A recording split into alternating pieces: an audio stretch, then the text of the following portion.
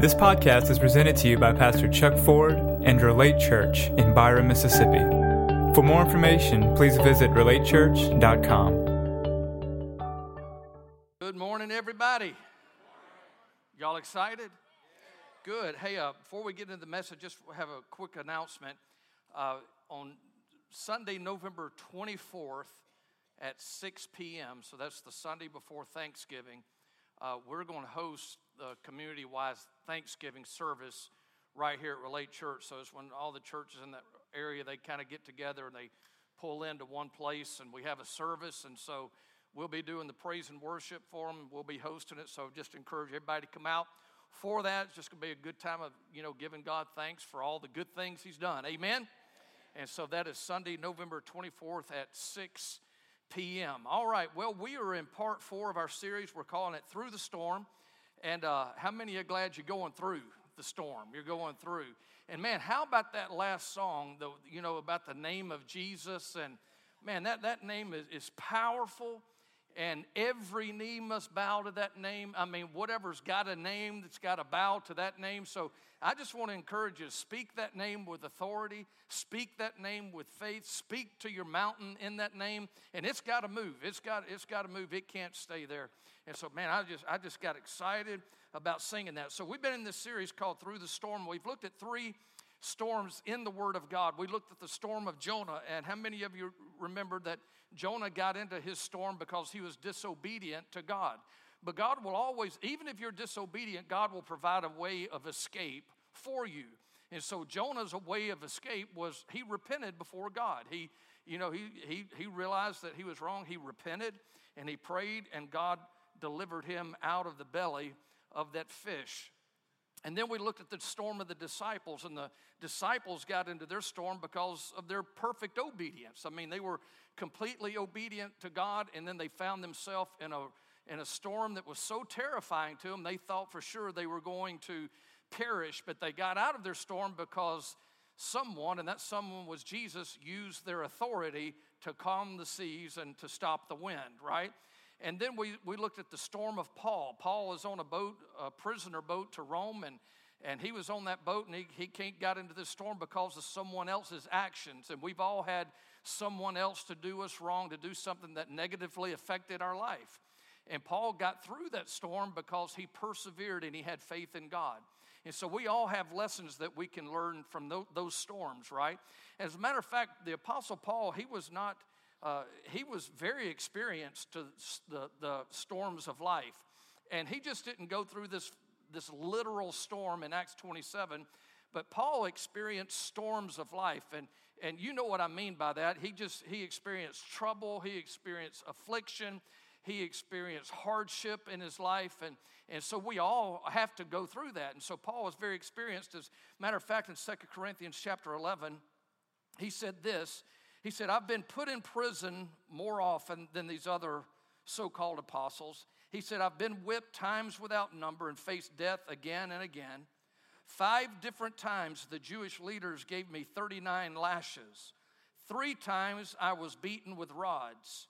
Once I was stoned. 3 times stoned. He wasn't mean he was smoking something. he wasn't smoking something. He was the other kind of stoned. And so he says 3 times I was shipwrecked. Once I spent a whole night and a day adrift at sea. Some of you think, I do have something in common with Paul. All right, so he said, I've spent a whole night and a day adrift at sea. I've traveled on many long journeys. I have faced danger from rivers and from robbers. I have faced danger from my own people, the Jews, as well as from the Gentiles. I have faced danger in the cities, in the deserts, and on the seas. And I've worked hard and long, and during many sleepless nights, I've been hungry and thirsty and have often gone without food.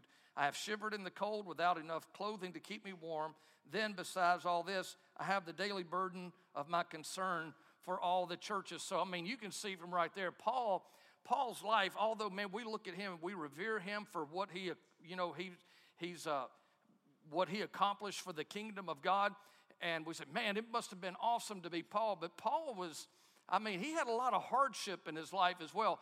And a lot of times we said, man, I don't have enough money to pay the bill this month. How many of you want to trade places with Paul? I mean, getting stoned and lashed and drifting in the sea. And I mean, I don't know about you. I don't want to trade places with Paul. And so he had some real trauma in his life.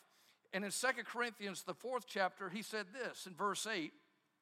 He said, we are pressed on every side by troubles. We are pressed on every side by troubles. I mean, this is a man of faith.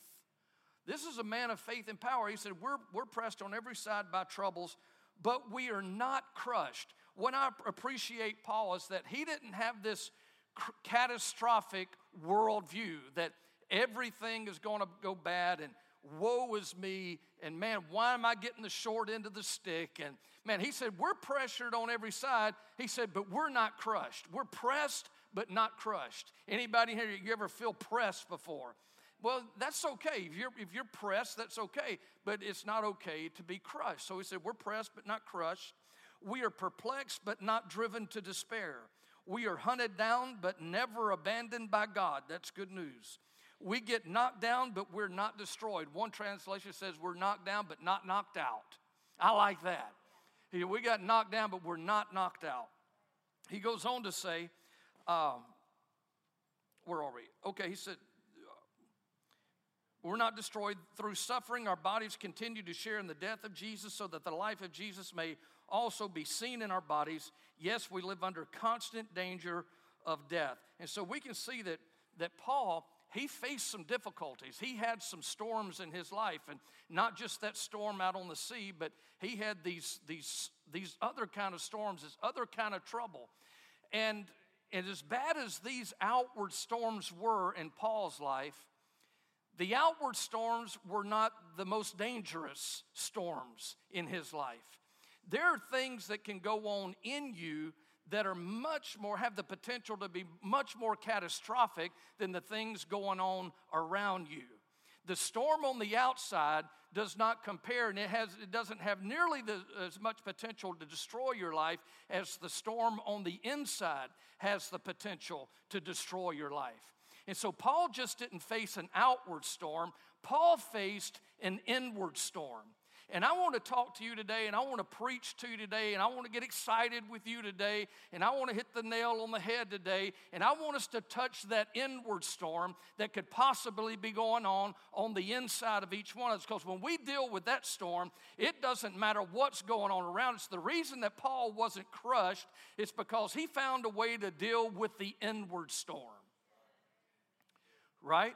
The reason that he was pressed but not crushed, the reason that he was knocked down but not knocked out is because he found out how to deal with this inward storm in his life. And so in 2 Corinthians, the 7th chapter, verse 5, he said, when we arrived in Macedonia, there was no rest for us.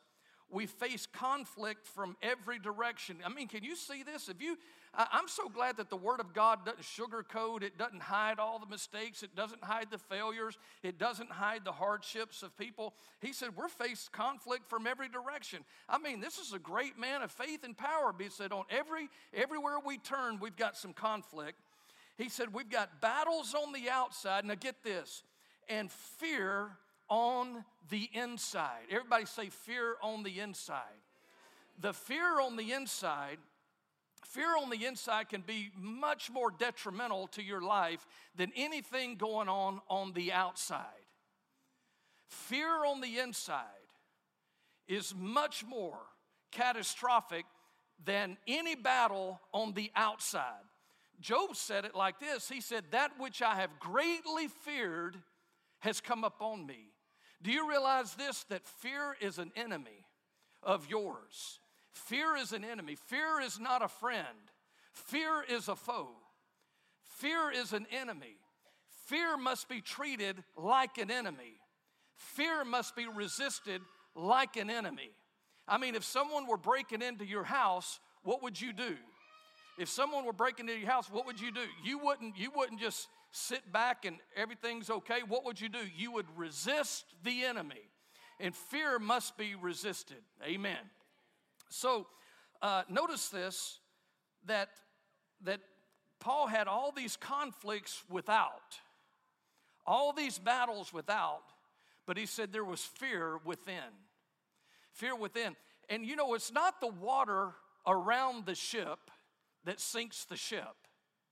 It's the water that gets in the ship that sinks the ship. You can't allow what's going on around you to get in you. Even if everyone else is operating in fear, you can't allow what's going on outside to get in you. Because if you take on water, if you take on fear, it has the potential to sink your boat, to sink your life. Amen. So we're going to deal with this today. We're going to deal with fear and how to overcome it. So in Mark, the 4th chapter, the disciples, and we talked about this storm a couple of weeks ago, the disciples not only were facing a storm without, they were facing a storm within. And notice this in Mark, the 4th chapter, Jesus said, "Teacher, do you not care that we're perishing?" Do you not care? So if you were here a couple of weeks ago, we talked about this and we preached about this, that you should never estimate God's care for you in light of your present circumstances and what you're going through. Just because you're going through a difficult time doesn't mean that God has forgotten you or doesn't care about you or God's not planning on working on your behalf. You can't mistake what's going on around you for God's care for you. So they said this, "Teacher, do you not care? Do you not care that we're perishing?" And we should never, and you and I as believers, we should never question God's care for us. It shows a lot of immaturity when we question God's care. It shows a gross lack of faith when we question God's care. Now, if you're a baby Christian, that's one thing, but if you've been in the Word for a little while, you've come across some of this, and so God, He said, "Don't you care that we're perishing?" And then Jesus arose and He rebuked the wind, and He said to the sea, "Peace, be still."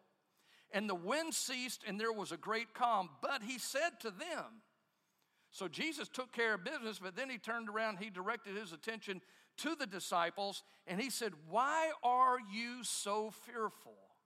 You see, they had a storm without, but they also had a storm within. What was the storm within? They were fearful. They had taken on fear in their life. Why are you so fearful? And then He says, how is it that you have no faith?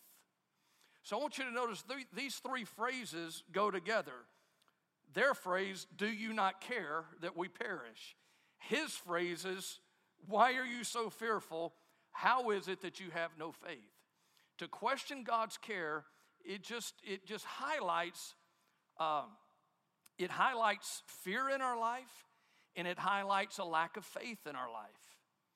When we're afraid, it highlights these things. And I'm not getting on to you, because we can say, and we'll see just a minute, that we don't have to stay in a place of fear. We don't have to stay in a place of a lack of faith. And it's not really difficult. It's nothing that you have to work up. It's nothing that you have to put on. If you'll do what we're talking about today, faith and just confidence in God, it'll come almost naturally. It's like breathing. You don't have to think about your next breath. You don't have to think about your heart. You don't have to think one bit to make your heart beat the next time. You don't have to think one bit to make your lungs pump one more time. And we can position ourselves and we can think about the right things and do the right things, and faith will come naturally to us. Does that sound good? And people say, "Well, I'm trying to believe." Well, you don't have to try to believe. You don't have to try to believe any more than you have to try to breathe. You don't have to try to believe any more than you have to try for your heart to beat one more time. Amen. Now, so he said, why are you so fearful? How is it that you have no faith? So when we talk about fear, we're not necessarily talking about full-blown panic like the disciples had. They were in full-blown panic mode. "Master, don't you care that we're about to die?" They're thinking they're going down. They're thinking it's all over. So when we're talking about fear, we're not just, that is an aspect of fear. panic, but fear can be much more subtle than just panic. Fear can sneak up on you, and it's like a boat that's got a little crack in the hull. It can just begin to just seep in till all of a sudden, hey man, we're sitting a little lower in the water than we were. And you realize you've got some water in the hull. And you've been taking on water for hours, or you've been taking on water for weeks. And so fear can be much more subtle than just full-blown panic. Sometimes fear manifests itself in worry or anxiety, anxious about something, worried about something. Are you listening? Panic is defined as the sudden, overwhelming, unreasoning fear which overtakes a person in the face of real or imagined danger. That's what panic is. But the kind of fear that I really want to talk about, and I think most of us, if we've dealt with this or are dealing with this, is more of a seed of fear. It's this low-grade fear that just kind of seeps in. It's like a low-grade fever. It's there. It hadn't really stopped you too much up to the point, but it's there, and it's just kind of low-grade. And so I believe that there's people in here that you're dealing with that. And here's the thing. If you allow that seed to germinate in you, if you allow that low-grade fever to go unchecked, if you don't deal with the infection, the fever will build. If you don't do something about the hole in the boat, you're going to take on more water, maybe a little at a time, but eventually you're going to have some problems. And so we need to check fear. We need to learn how to identify fear. We need to recognize it, and then we need to eradicate it from our life. Every vestige of it, every bit of it, until we are fearless, until there's no fear in our life. All right, so we're talking about worry, so somebody described worry as like this. Worry is a thin stream of fear trickling through our mind. And I like the way that's defined. That's what worry is. It's this thin stream of fear that trickles through our mind, and if encouraged, it cuts a channel into which all other thoughts are drained. It's like a vacuum, and all other thoughts just kind of rush in there because you've got this mindset, this fear mindset. And if it goes unchecked, everything, it'll taint everything else in your life. Fear will get into everything that you do. It'll get into your relationships. It'll get into your finances. It'll get into how you deal with your children. It'll get into how you think about your future. It'll infect every area of your life, and there's no good that can come from fear. There's no good that can come from worry. We'll see it in a minute, but worry can never add anything to your life. It can only subtract from your life. Worry can only take from you. It'll never add anything to you. And sometimes worry we kind of play with it, and we talk, we say, well, it's just wisdom. You got to use wisdom. And you do have to use wisdom. But wisdom should never be tainted with fear. Wisdom should bring a lot of confidence to our life. It shouldn't be tainted with fear. So I want us to notice this. Fear can be identified and fueled through certain things like this. I don't feel good enough. I don't measure up. And I'm not asking you to say, hey, you're talking about me, but, I don't measure up. I won't have enough. I'll always lack in my life. Maybe you're getting into your 50s or 60s or 70s, and there's this anxious thought, this worried kind of thing that's just operating beneath the surface. Will we have enough? Can you see how that can be tormenting? That can be tormenting to your life. If you every morning or every night you're thinking, will we have enough? Or you just have this pervasive sense that something bad is going to happen. This is called a catastrophic mentality, that if it can go bad, it's probably going to go bad. But you're a believer. You're a child of God. I mean, we should be thinking, man, I know that it's going to be some trouble in my life, but God is on my side. God is for me. He's towing the line with me. I mean, He's my helper. And though I'm going to experience conflict on every side and trouble on every side, I'm not going to be fearful. I'm not going to worry, because God is with me. God is for me. God is in me. He is a very present help in time of trouble. He'll never leave me, or He'll never forsake me, so that I can boldly say, the Lord is my helper, and I will not fear.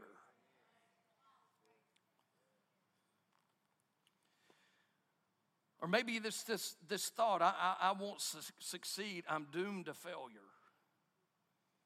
I won't succeed, I won't amount to anything, or others will reject me, or they disapprove me. And some people, they just have this worry, this anxiety. Is there anybody out there that will ever recognize me? Is there anybody out there that will ever love me? Is there anybody out there that will ever want me? And all this stuff, it's this stream of fear, as low grade as it may be, that causes your life to begin to take on water. And you begin to sit lower into the water. And pretty soon you got water just a little bit coming over the bow. Until pretty soon, if it goes unchecked and you don't do something about it, you're sunk. How many of you vote for that? No, that's not what we want. We want something done about it. Jesus said in Matthew chapter 6, 25, He says, therefore I say to you, do not worry about your life. Do not worry about your life, what you will eat or what you will drink, nor about your body, what you will put on. Is not life more than food, and the body more than clothing? Look at the birds of the air, for they neither sow nor reap nor gather into barns, yet your heavenly Father feeds them. Are you not of more value than they? Now, there's some of you in here, you don't believe that you have any value. No one's ever treated you like you have value. No one's treated you like you're important. You don't feel valued. You don't feel important.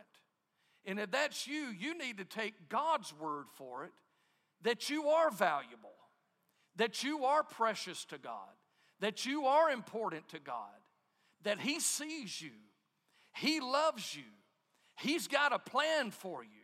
He's got something for you. He hasn't forgotten about you. He hasn't overlooked you. You need to know that you're valuable to God. But you see, if you allow a thought to persist that you're not valuable to God, that very fear and that mindset will begin to work against you. And when it works against you, you'll begin to repel the people that you want the closest to you.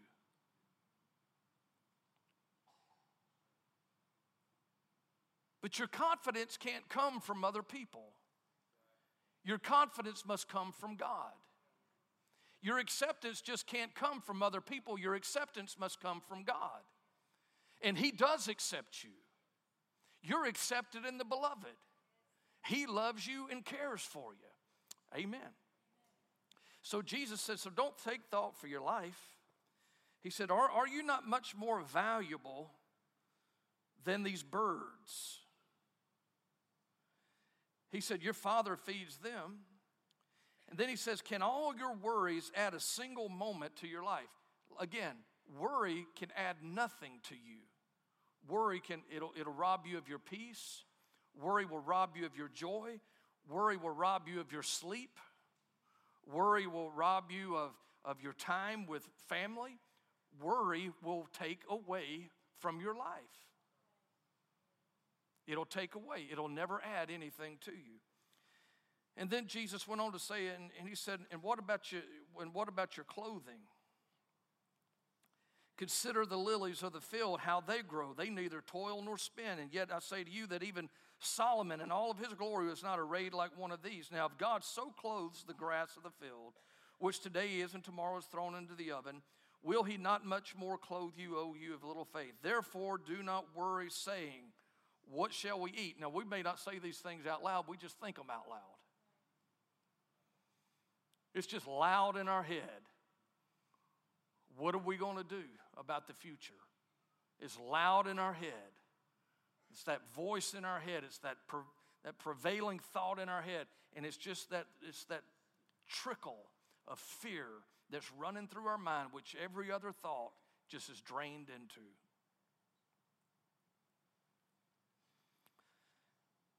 Therefore, do not worry, saying, what shall we eat, or what shall we drink, or what shall we wear? For after all these things the Gentiles seek, for your heavenly Father knows that you need all these things. But seek first the kingdom of God and his righteousness, and all these things will be added to you. Therefore, do not worry about tomorrow, for tomorrow will worry about its own things. Hey, all right? And so, notice this. He said, look, unbelievers are thinking about all this stuff. Unbelievers are worried about all these things. Don't be like an unbeliever. That's what Jesus is saying. Don't be like them. He said, instead of having your mind on all that stuff, just get your mind on the kingdom. Well, how can I make a difference today? How can I go make a difference in someone else's life today? How can I do that? And he said, get your mind on that. Don't be thinking about all the time what you're going to eat. I know some of you men, that's all you think about. You eating breakfast, what we're going to eat for lunch and dinner. You know, what are we going to eat? What are we going to wear? How are we going to make it? Who's going to love me? On and on and on. And Jesus said, don't do that. Because none of those things can add anything to you. And so, fear needs to be identified, recognized, and eradicated in our life. Every bit of it. It needs to be identified, recognized, and eradicated. Now, John, who happened to be on the boat that was sinking, you remember on the disciples' storm, John was on the boat. He was one of those who ran to Jesus and said, hey, don't you care that we're perishing? Well, many years later, John writes, in 1 John, he writes this. There is no fear in love, but perfect love casts out fear, because fear involves torment. Now, we don't know when John learned that lesson, but we do know this, that if you read the Gospel of John, we know that John refers to himself as the disciple the Lord loves. So somewhere along the line, maybe it was just on that boat. Maybe he just got a revelation on that boat when the boat was sinking that, you know what? The Lord really does care for me. He really does love me. And for him, that just settled it, because years later he said, there's no fear in love. But perfect love casts out fear. He's not talking about me loving 003 and a half here. He's not talking about me loving Jimmy. He's talking about me having a revelation of how much he loves me. And when I have a revelation of how much God loves me, it will cast fear out of me. It'll eradicate fear in my life when I realize how much God loves me. That's why Paul prayed in Ephesians 3 that we would know the width and the depth and the length and the height of his love. That we would know it, that we would be rooted and grounded in it. He said, if we did that, if we got rooted and grounded in his love, and we understood how much he loved us, we would be filled with all the fullness of God. Not filled with fear, not filled with worry, not filled with anxiety, filled with all the fullness of God, filled with the faith of God, filled with the strength of God, filled with the gifts of God, filled with the goodness of God, filled with the provision of God, filled with the protection of God, filled with the peace of God. I mean, filled with God. That's a lot better than being filled with fear. That's a lot better than being filled with anxiety. That's a lot better than being filled with all these worry thoughts. What are we going to do? He said, if you'll just get established in the fact that God loves you, you'll be filled with His fullness. It's a good word.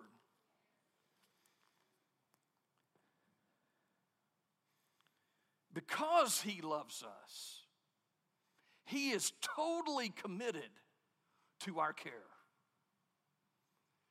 Because God loves us, He is totally committed to our care. Thank you. Would you agree with that? And you know, if we were convinced, I mean, if we were completely convinced that God loves us with an everlasting love, let me tell you how much He loves you. In Revelation 3, He told one of the churches, He said, you hadn't bowed your knee to Satan. You hadn't gone that way, but you stayed faithful to me. And He said, this is what I'm going to do.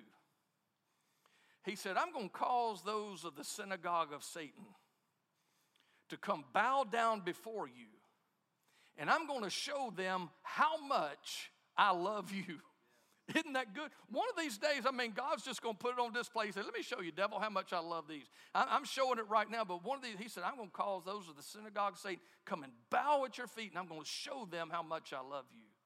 God loves you with an everlasting love, and He doesn't love you based on your performance. His love is not performance-based. There's nothing that you could do to earn it. There's nothing that you've done to deserve it. God's love for you is based upon His character, not your conduct. And there's nothing that you could do to make Him love you more. And there's nothing that you've done to make Him love you less. It is completely, absolutely void of anything that you could do to earn it or keep it. He loves you because of Him, not because of you. And because He loves us, He has committed Himself. He has taken it upon Himself to care for you. All of your days, care for you. And we could answer 1,000 questions if we were just completely convinced that God loved us. We could answer 1,000 questions like this. Will God supply all of my needs? Well, yeah, He loves me. Will God heal me? Yeah, He loves me. But you see, we have a part to become convinced. And when we become convinced, faith is a byproduct. Faith just springs up and you know, Galatians says this, faith works by love. This is not by me walking in love with Perry. This is not me walking in love with my wife that's going to cause faith to work in me. What's going to cause faith to work in me is when I understand that God loves me. Knowing that God loves you will boost your faith more than anything. It'll just cause confidence to rise up in you. So how do we combat this fear when it tries to come into our life? Well, we do it with the Word of God. I want to just read some scriptures to you. In Joshua 10:25, just take these in. You can write these scriptures down. You can come back to them and study them later. In Joshua 10:25, he says, do not be afraid, nor be dismayed. Be strong and of good courage. Now, why would he tell you, why would he exhort you to be strong and good courage if you weren't going to have anything outward trying to afflict you? Psalm 27:1 says this, the Lord is my light and my salvation. Whom shall I fear? The Lord is the strength of my life. Of whom shall I be afraid? When the wicked came against me to eat up my flesh, my enemies and foes, they stumbled and fell. Though an army may encamp against me, my heart shall not fear. Though war may arise against me, in this I will be confident. I mean, War is going to rise up against me, but even in this, I'm going to maintain my confidence in God. Psalm 46:1 says, God is our refuge and strength, a very present help in trouble. Therefore, we will not fear, even though the earth be removed. The earth just caves in all around you. Even though the earth be removed, and though the mountains be carried into the midst of the sea, we're not going to fear. Isaiah 26:3 says, you will keep him in perfect peace, whose mind is stayed on you because he trusts in you. Isaiah 41:10 says, fear not, for I am with you. Be not dismayed, for I am your God. I will strengthen you. Yes, I will help you. I will uphold you with my righteous right hand. Isaiah 54:14 says, in righteousness you shall be established, and you shall be far from oppression, for you shall not fear, and from terror, for it shall not come near you. Mark 5:36, this is when Jairus, he came to approach Jesus, and his daughter was sick. She was at the point of death. And he said, Lord, come heal my daughter. And so Jesus said, okay, I'll come heal your daughter. And on the way, they got stopped by the woman with the issue of blood. And she came through the press, and she touched Jesus' clothes, and Jesus took time out of his schedule, making his way to Jairus' daughter so he could heal her. And the woman with the issue of blood fell down and told Jesus all the truth. And I'm sure Jairus is back there, oh, Lord, and fear is trying to agree. We've got to get to my daughter. She's at the point of death, and you're stopping for this woman who's lived out her whole life. And I just need you to get to my young daughter. I need you to get to my daughter. But yet Jesus took time out for this other lady. And when they finally got through with that, people came from Jairus' house, hey, don't trouble the master any longer. Your daughter is dead. And the next words out of Jesus' mouth was this, do not be afraid, only believe. Why would you say that after his daughter is dead? Because Jesus is the resurrection and the life. And there's nothing that's too far gone for him. And so he says, do not be afraid, only believe. Only believe means you can't do something else. If you're only believing, that means that you're not doubting. And right in the midst of death, do you mean to tell me that we can actually refuse to doubt? You might have some thoughts. You can't stop that bird from flying over your head, but you can keep him from building a nest in your hair. Right? You can deal with the thoughts. He says, do not be afraid, only believe. John 14:27, Jesus said, peace I leave with you, my peace I give to you, not as the world gives do I give to you. Let not your heart be troubled, neither let it be afraid. Don't let what's around you get in you. Don't let your heart be troubled. Don't let it be afraid. And then finally, 2 Timothy 1:7 says, for God has not given us a spirit of fear, but of power and of love and a sound mind. I want you to stand with me. We're going to just worship God, and I want you to allow him to minister his love for you. So don't get distracted. Just open your heart up to God and let him minister his love to you. Amen.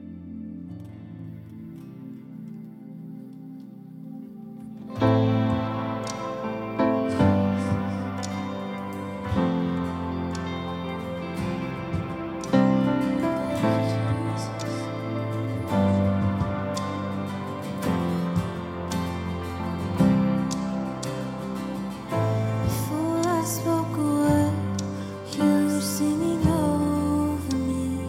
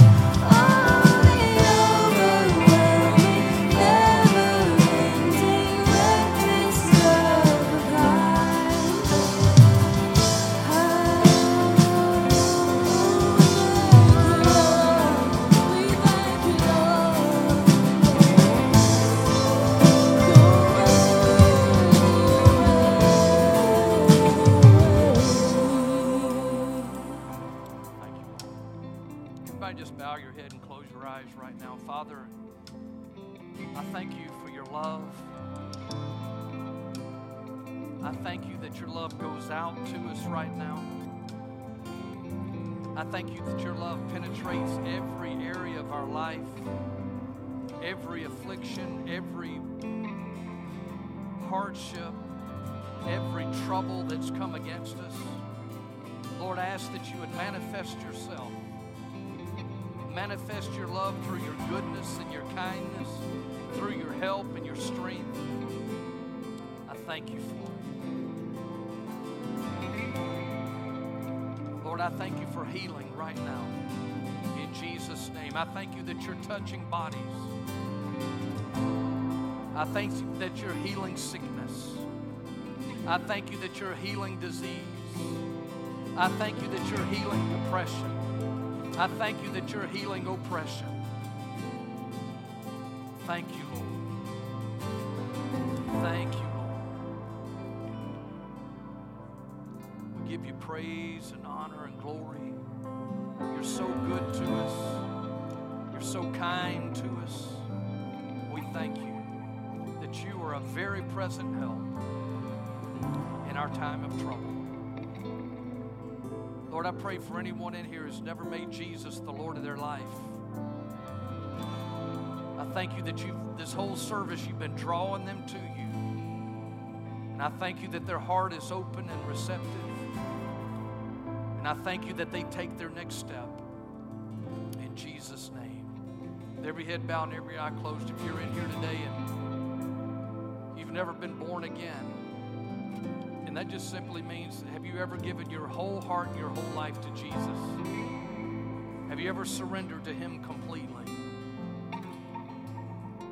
If not, and He's knocking on the door of your heart, all you have to do is just respond. Just open your heart and respond to Him.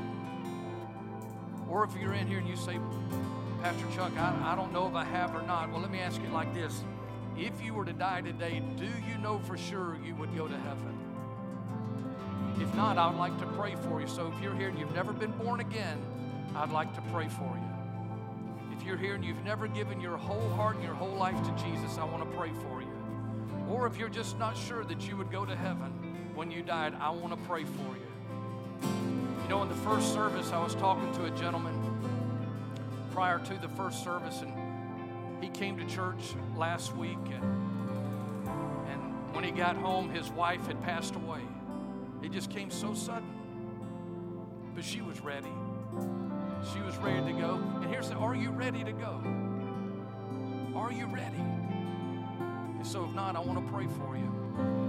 So just bow your head and close your eyes. I'm going to count to 3 and just raise your hand. We'll pray for you right where you are. Here we go. 1, 2, 3, right now. Anyone in here? Ushers, help me. All right, thank you. I see your hand. Thank you, sir. Looking across the room. Good. Everybody, let's pray this prayer. Say, Dear Heavenly Father, I thank you for Jesus. I thank you that you love me so much that you sent Jesus so that I could have forgiveness of sins. I receive you, Jesus, as my Savior. And I thank you for saving me and giving me help. Amen. Church, let's give these a real big hand, all right?